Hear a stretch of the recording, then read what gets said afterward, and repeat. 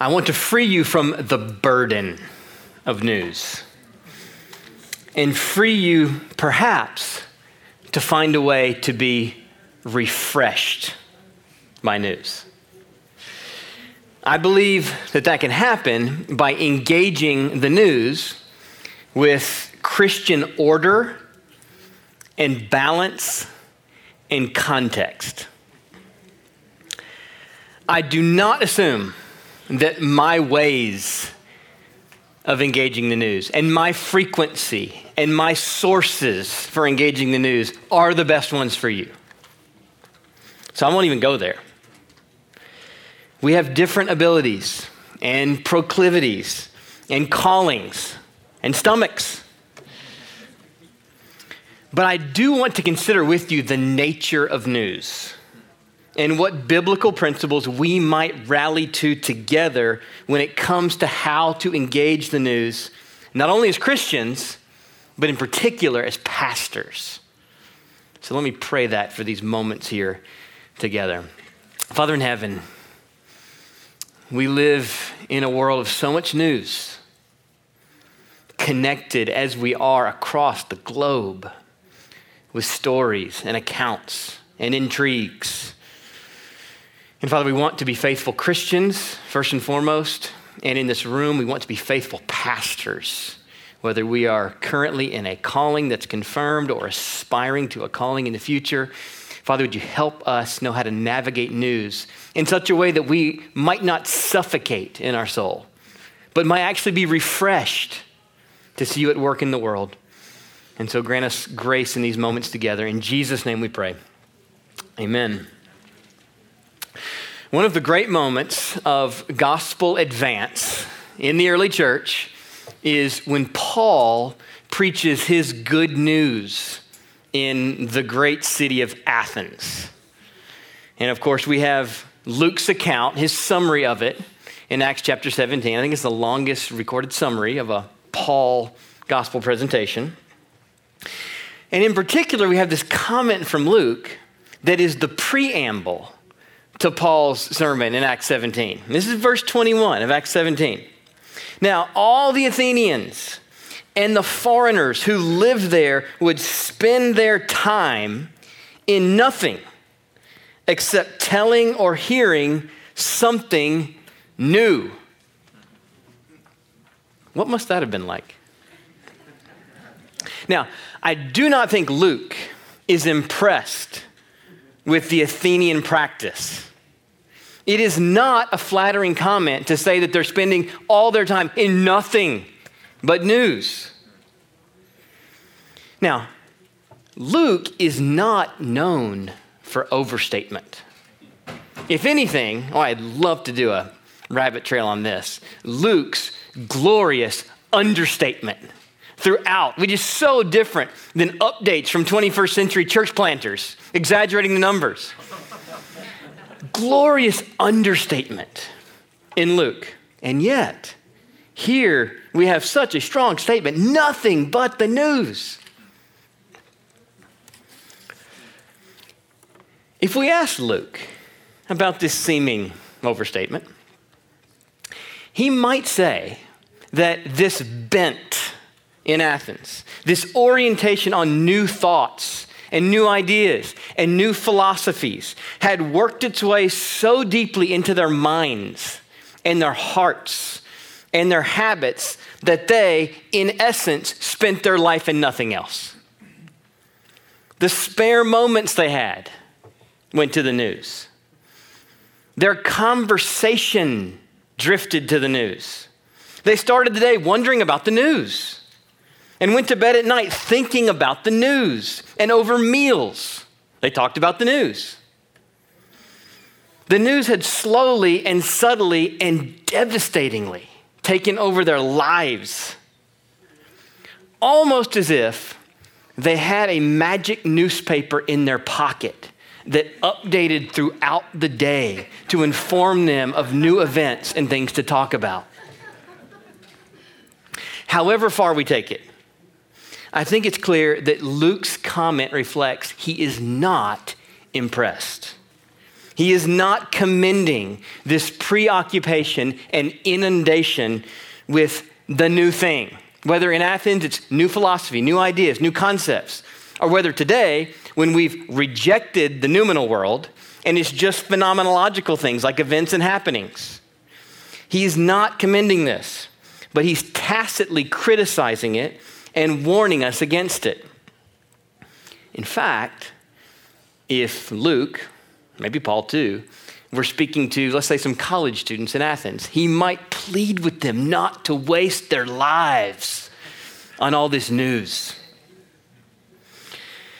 Perhaps, like me, you grew up assuming, or maybe you still assume, that keeping up with the daily news is a good, respectable, even virtuous habit.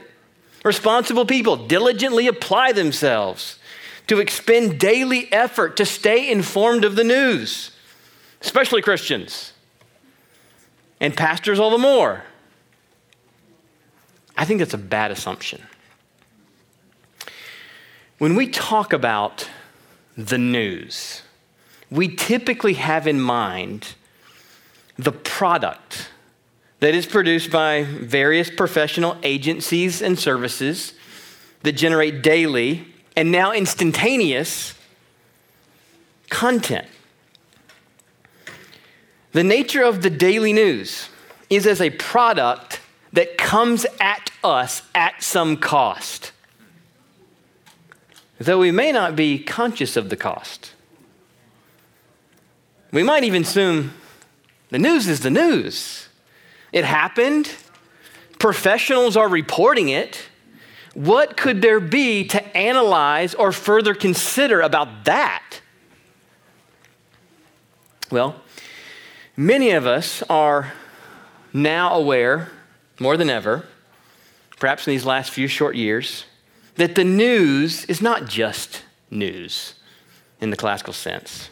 It is a product we purchase, sometimes with our dollars, but always and most significantly with a more limited and valuable resource, our attention, right?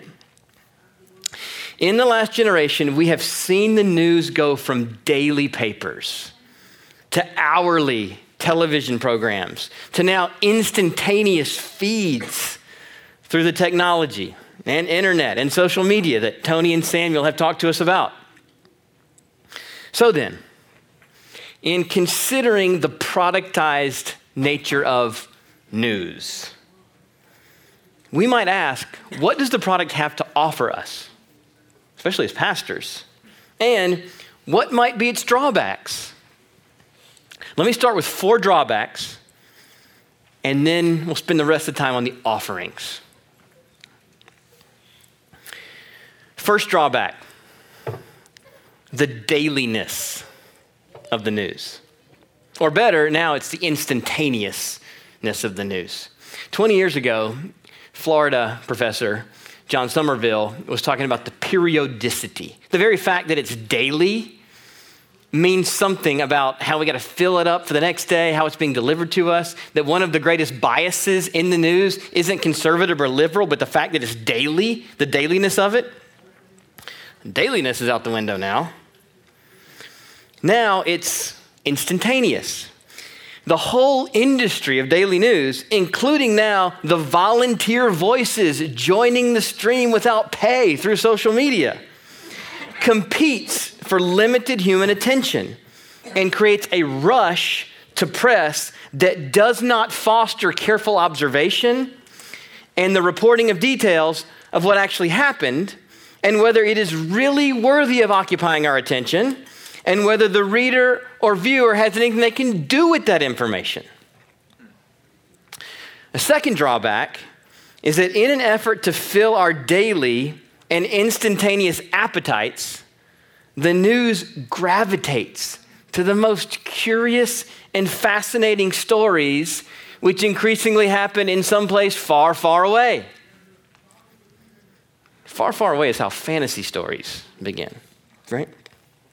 And even if the stories are in the same metro in our modern megacities, there is often little, if anything, we can do about them. I live in a metro here in Minneapolis, St. Paul of 3 million people. Jeff Bilbro, in his book, Reading the Times, calls these distant dramas. Tony, Samuel, they recommended some books. I'd recommend Bilbro's Reading the Times. For Tolkien fans, it's not Bilbo. Okay? Bilbro, Jeff Bilbro, Reading the Times. That book has perhaps informed me as much as any, I hope, the Bible more, but specifically for this message for you. Bilbro quotes a lady named Barbara Klingsolver, who observed almost 20 years ago, after the death of John F. Kennedy Jr., she said, "It's possible to be so overtaken and stupefied by the tragedies of the world that we don't have any time or energy left for those closer to home, the hurts we should be taking as our own." I can't help but read that as a pastor and think all the more for us pastors. Brothers, it is so easy to be overtaken and stupefied by the tragedies of the world so that our time and energy for our own people, the ones that we have been called to lead and feed, is severely compromised. Third drawback to the news as product. And this relates to our information overload in our day, overchoice. One of the great dangers of our time is learning to keep our heads and our priorities and balance in the overwhelming glut of information. German philosopher Josef Pieper, 3 decades ago, before the advent of the internet, said that the average person of our time loses the ability to see because there is too much to see. And brothers, our ability to see is so precious as pastors. To see, really see in God's word. To see in our own souls. To see what's really going on beneath the surface, not just on the top level, in our churches and in our world. As pastors of all people, we cannot let the glut of information, so much to see, keep us from truly seeing at depth what we are called to see. One final drawback then is that news unavoidably traffics in ephemera. Familiar with that word, ephemera?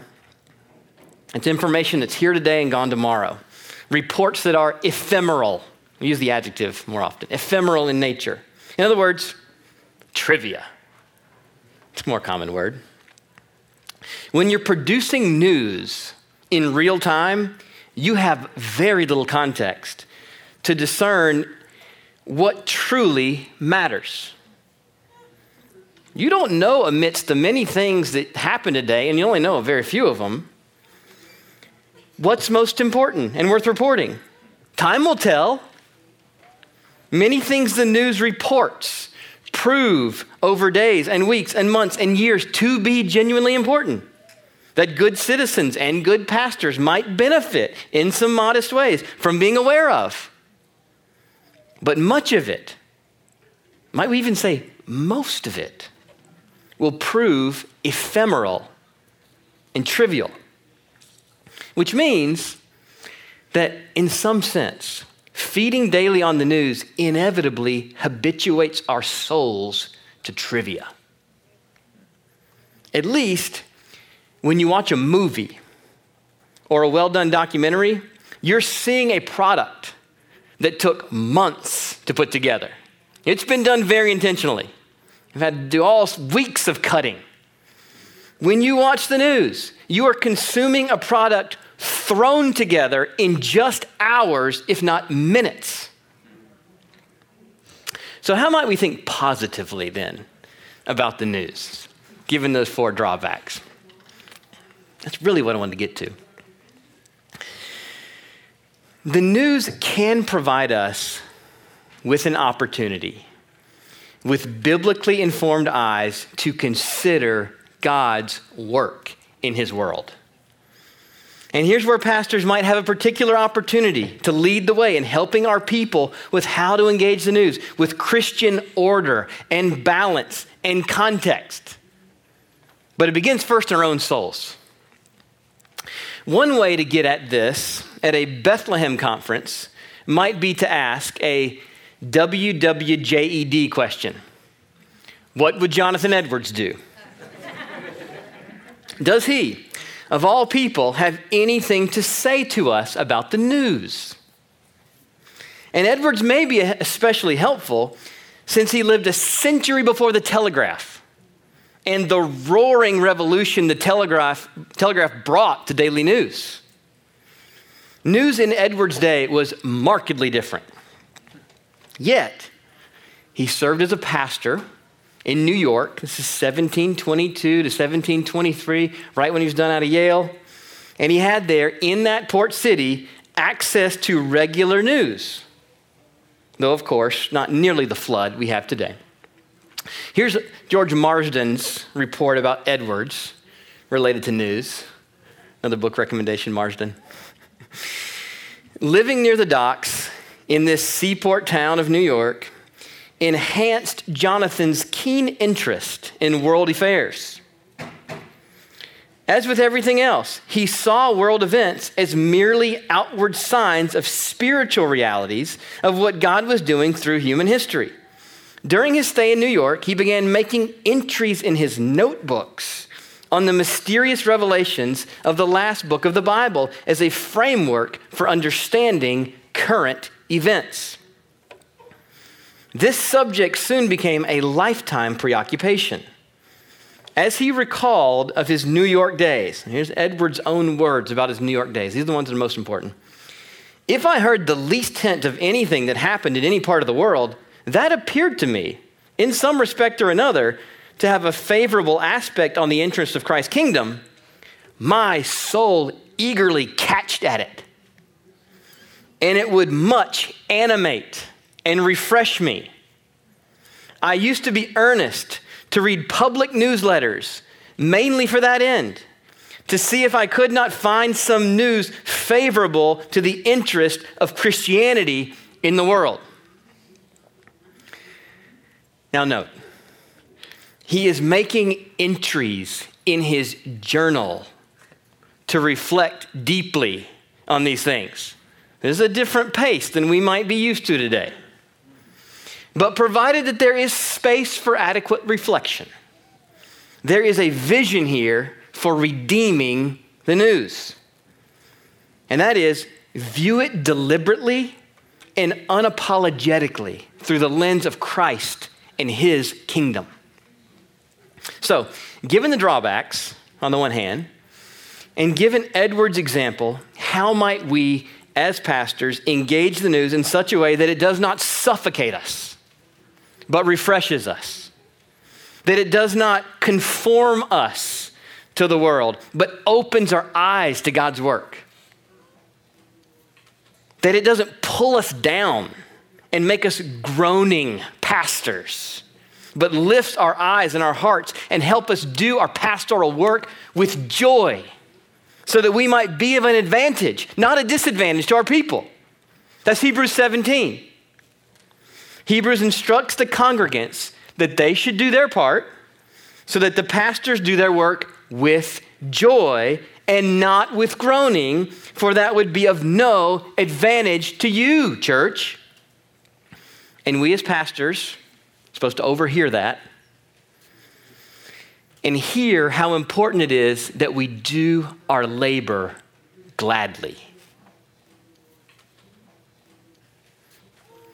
Brothers and sisters, we cannot let the news rob us of our joy for ministry. When we access news, we want it to animate and refresh our souls, as it did for Edwards, so that we might be workers with joy for the joy of our people. So how then might news refresh rather than suffocate our joy for the good of our churches. I'll give you 3 orienting ideas. Number 1, priority. Priority is God's news first. When we first get up in the morning, we often find in our souls an urge for something new, something fresh. It's a new day. What's new for today? I do not think that desire for something fresh in the morning is a sinful desire. I think God put it there. He designed it for himself to come first to him in the morning through his own words in Scripture and by the life-giving power of his Holy Spirit, and to find new mercies at the outset of each day in the old story.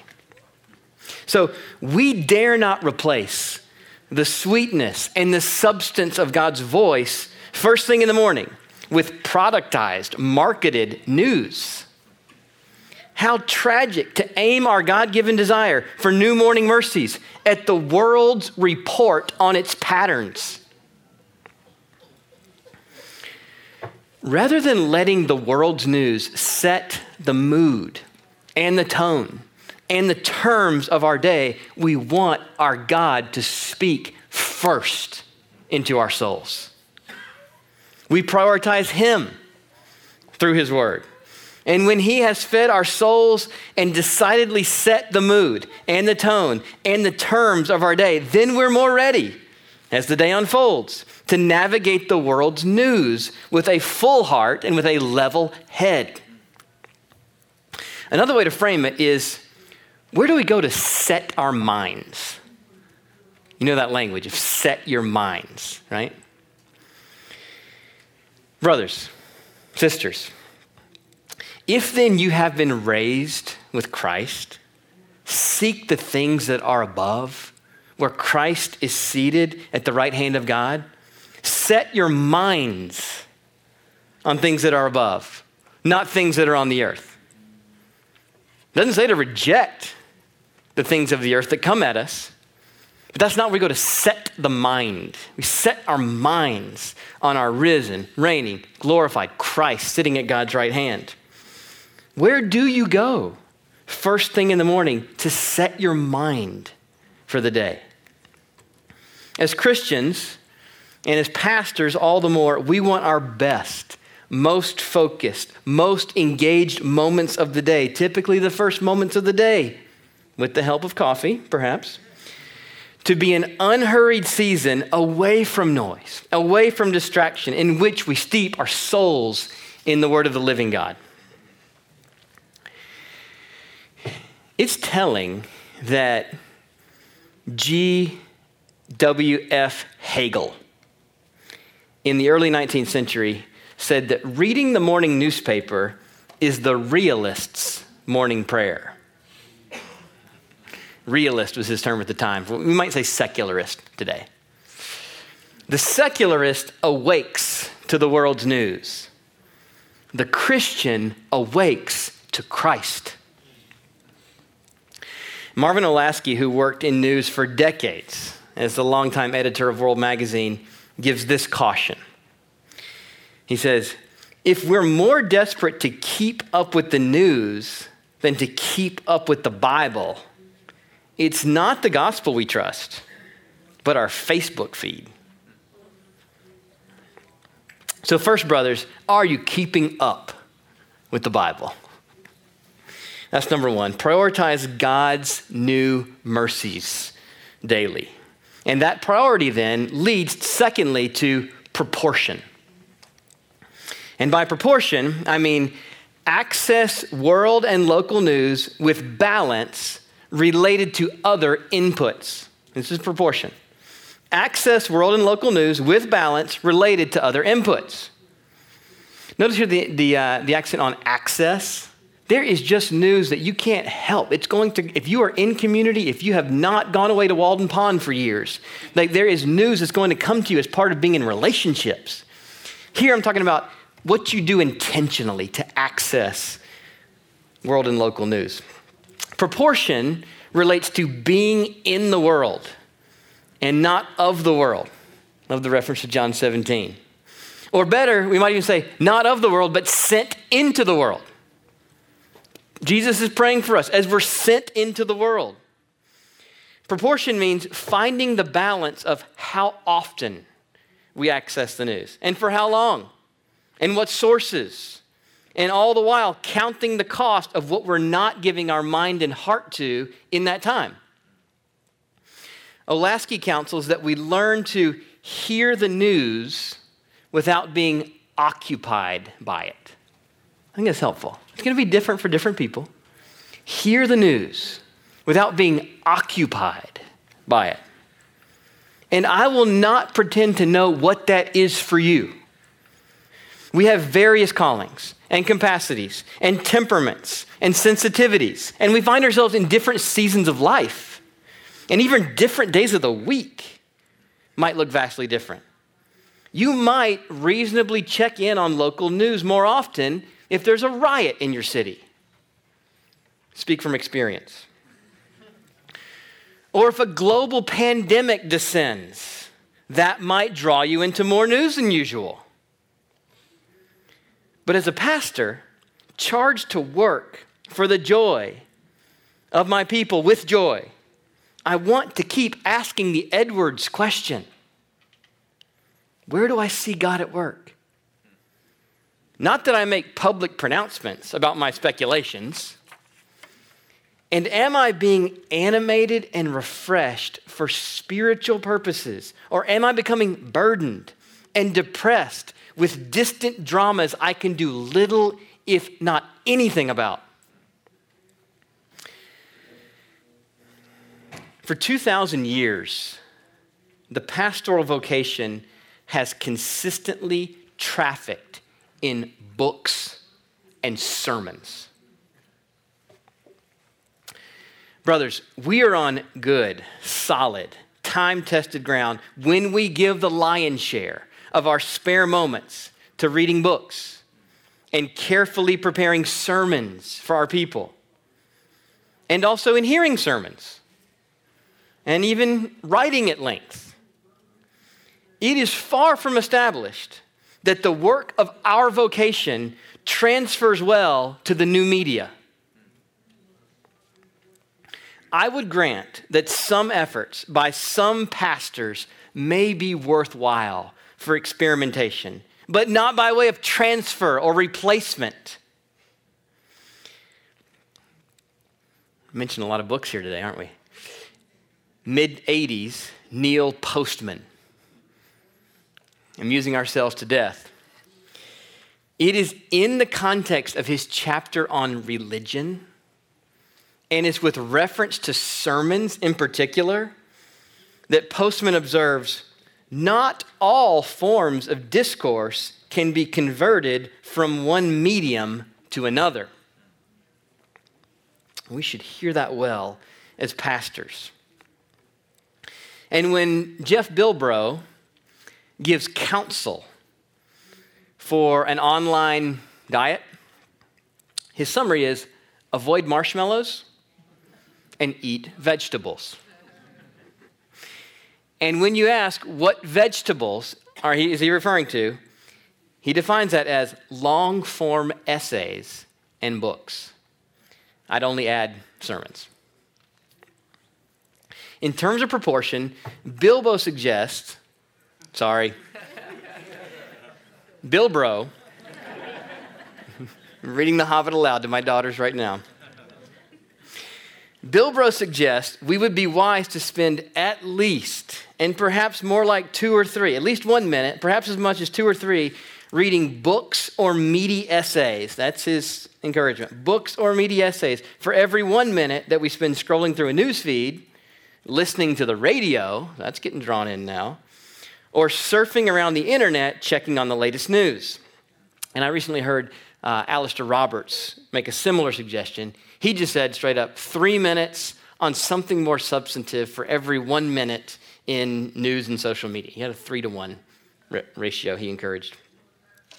And as pastors, we have an opportunity on Sunday mornings to model for our people how little the daily trivia that fills our people's week matters in light of eternity. At our church, we do not pray the latest news every Sunday or mention fresh stories regularly in the context of worship.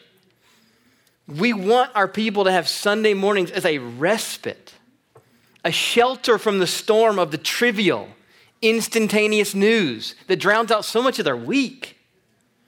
And so we try to saturate our welcomes and our prayers and our preaching and our teaching in God's word and in the eternal good news, not endless references to ephemera.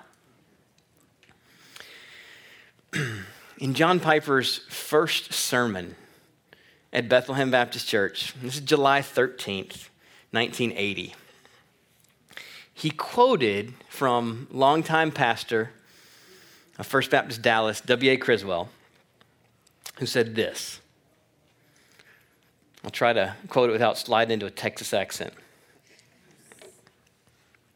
When a man goes to church, he often hears a preacher in the pulpit rehash everything that he has read in the editorials, the newspapers, and the magazines. On the TV commentaries, he hears the same stuff over again, yawns and goes out and plays golf on Sunday. When a man comes to church, actually what he is saying to you is this. Hear this, brother preachers. Preacher, I know what the TV commentator has to say. I hear him every day. I know what the editorial writer has to say. I read it every day. I know what the magazines have to say. I read them every week. Preacher, what I want to know is, does God have anything to say? If God has something to say, tell us what it is. I'm so thankful that John Piper did that for 33 years at Bethlehem Baptist. So priority leads to proportion. Then proportion, we might say, is best worked out in the context of a good plurality. This is where we finish. By plurality, I mean flesh and blood, embodied, real life humans, consistently in our lives, committed to us and our good, whether in families, our churches, or fellow elders. It's plurality. We need post-Zoom embodied communities that help us recognize when we're beginning to lose our balance related to the news, one way or the other.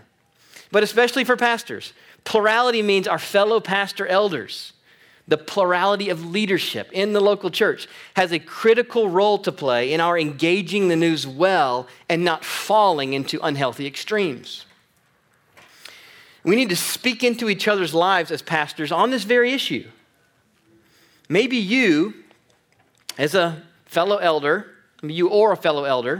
are becoming jaded and becoming unhealthily disengaged from the world.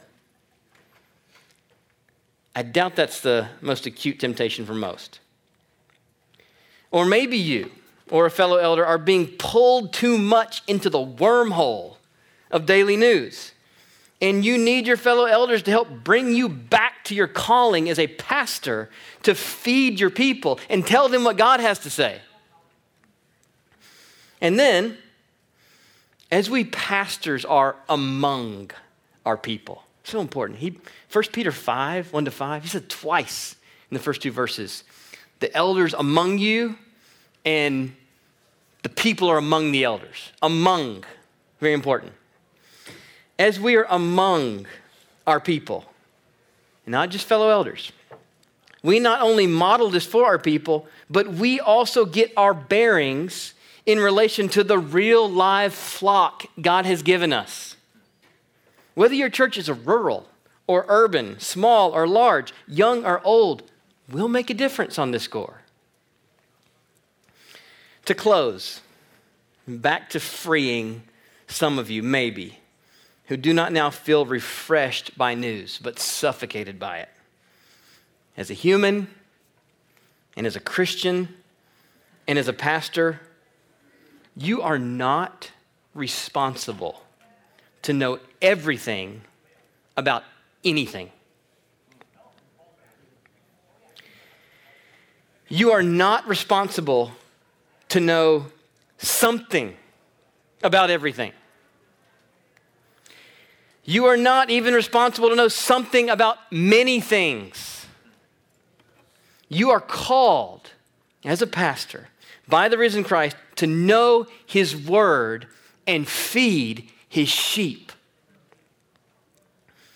Our people desperately need us to know the Bible and God's good news backwards and forwards.